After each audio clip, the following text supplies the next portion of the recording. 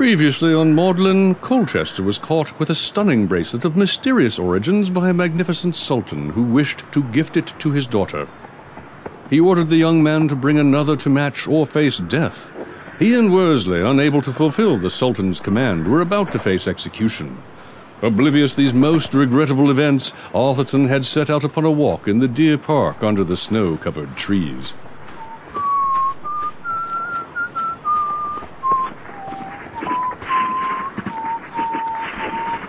Excuse me, young man. Do you have a moment? Of course. Why, wait a moment. You aren't trying to trick me into helping so you can kill me when I've let down my guard. Oh, I see. You met the other fairy of these parts. Indeed. I assure you, I never require assistance in finding my hat. It is so very cold out here, and I dropped it in the snow heap. Very well, but the moment you do anything suspicious... Thank you, kind sir.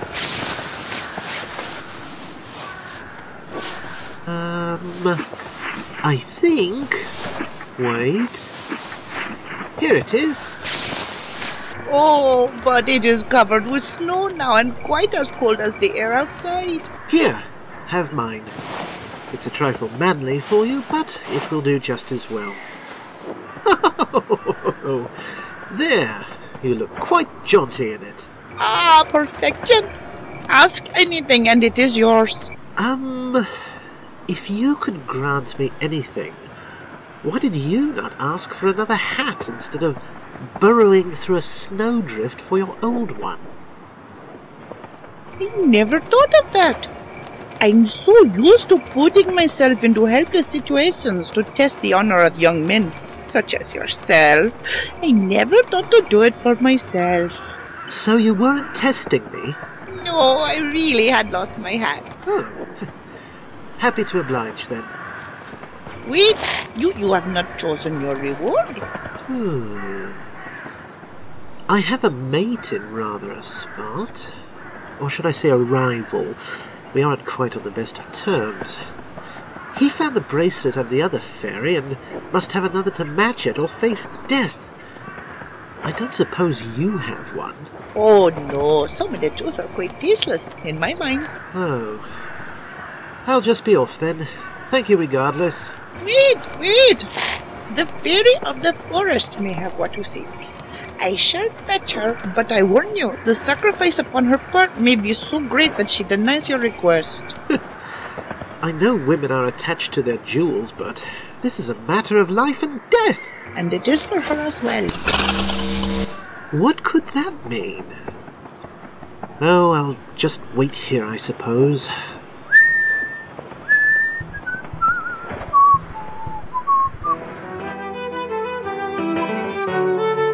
Broken Sea Audio Productions presents Magdalen Series 2, Episode 1, The Jewels of Death, Part 2.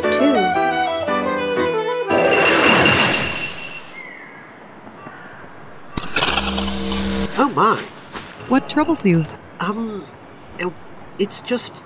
The other fairy was rather, advanced in age, and, You did not expect one, young and lovely? I came to see you for myself. I am deeply honored, my lady. The fairy of the mountains informed me of your plight, or rather of your enemy's plight. It is not often one chooses their heart's desire to be the salvation of a rival. Well, I could not stand by knowing I could prevent it. Or rather, you could prevent it. The bracelet is unique. There is no other like it. I was afraid of that. There is a way to create another, but it is dangerous, and you must trust me. Anything to save Colchester's life. You must cut off my hand. Come again? And my head. What? You'll die yourself. Not if you follow my instructions. I cannot do this to you. You must. Now listen most carefully. My life is in your hands. I have here 2 branches. I shall lay down, and you shall place one into the ground, and one at my head, and one at my feet. I shall lie as one dead, and you must cut off my hand. No! Squeeze it so the blood drips upon the flesh in pure snow, and it will create the bracelet. But why your head as well? When you see the Sultan, he will not accept merely the bracelet, but will demand a necklace as well. I can see where this is going, and I do not approve. You think this is difficult for you? I'm the one whose ruddy head will be chopped off. Get over yourself. I'm sorry. I did not mean to shout. I'm just a bit nervous here. That makes two of us. When you are finished, place my head back in place as well as my hand. Then switch the branches. Place the branch at your head instead at your feet and vice versa. Yes. Ready? No. Good, neither am I. Have you done this before? No. If something goes awry, what do I do? Bury me in this very forest. That's a cheerful thought.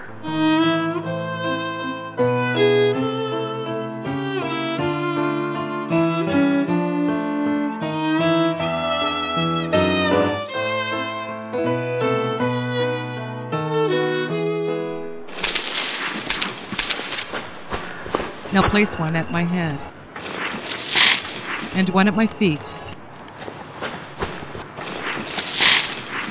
Is that correct? Fairy? Must be. She's out cold. Now, chop off the hand. I can do this. Just... breathe, Atherton, breathe.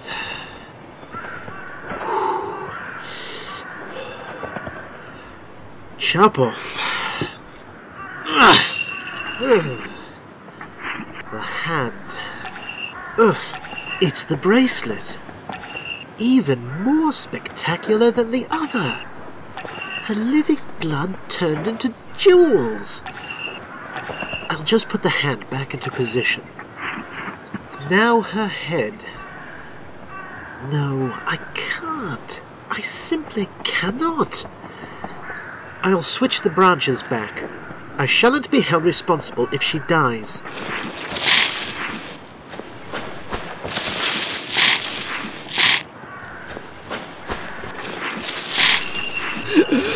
Your hand! It has returned as though I never cut it off. But of course. Where is the necklace? I refuse to put you in such jeopardy. You must! No. I thank you for your assistance, but I shall go on the bracelet at my wits rather than mar your lovely neck. Your own life may become forfeit. Then so be it. You are a brave and noble warrior. Farewell.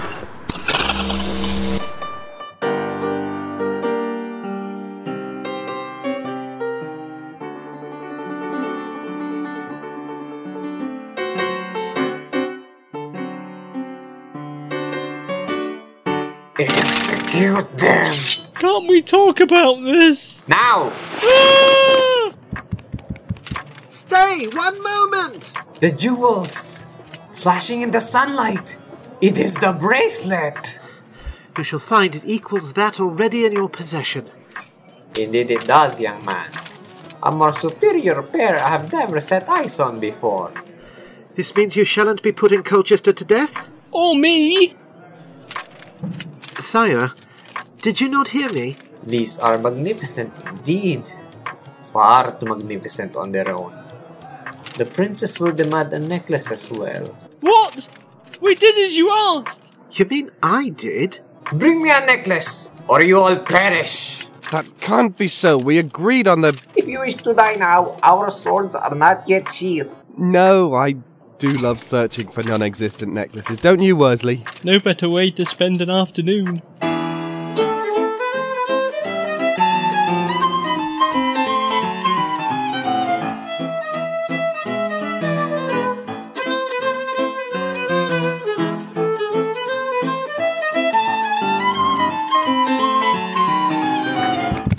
You're alive! Thanks to Atherton. We did our best. Indeed. However did you manage to acquire the other bracelet? You wouldn't believe me if I told you. Really? I sliced off a fairy's hand. Atherton, really? I put it back. Surely it's nearly time for them to return to their own dimension. If we only hide... I must find the Fairy of the Forest and take off her head. Atherton! I tried to go through with it before, but simply could not. Granted, the need was not as pressing. And you think you can now? No, you're probably right. Perhaps Worsley's suggestion is not entirely without merit. Indeed. Wait for me!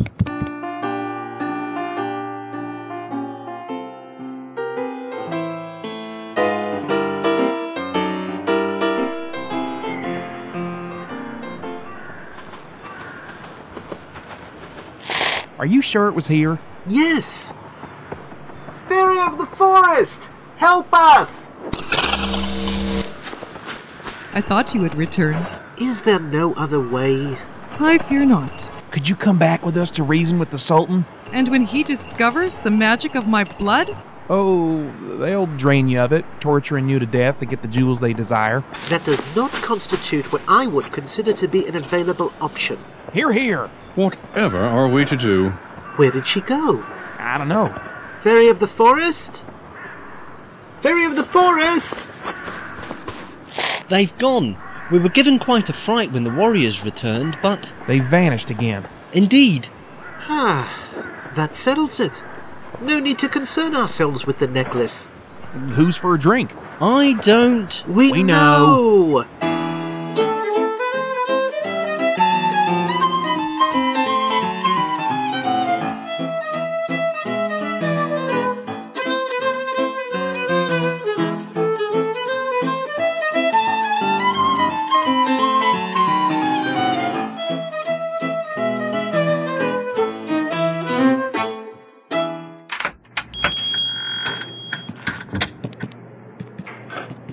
There you are.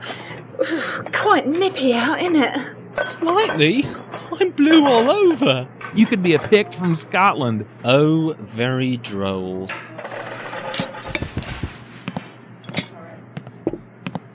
I warmed you up some cocoa, Worsley. Thank.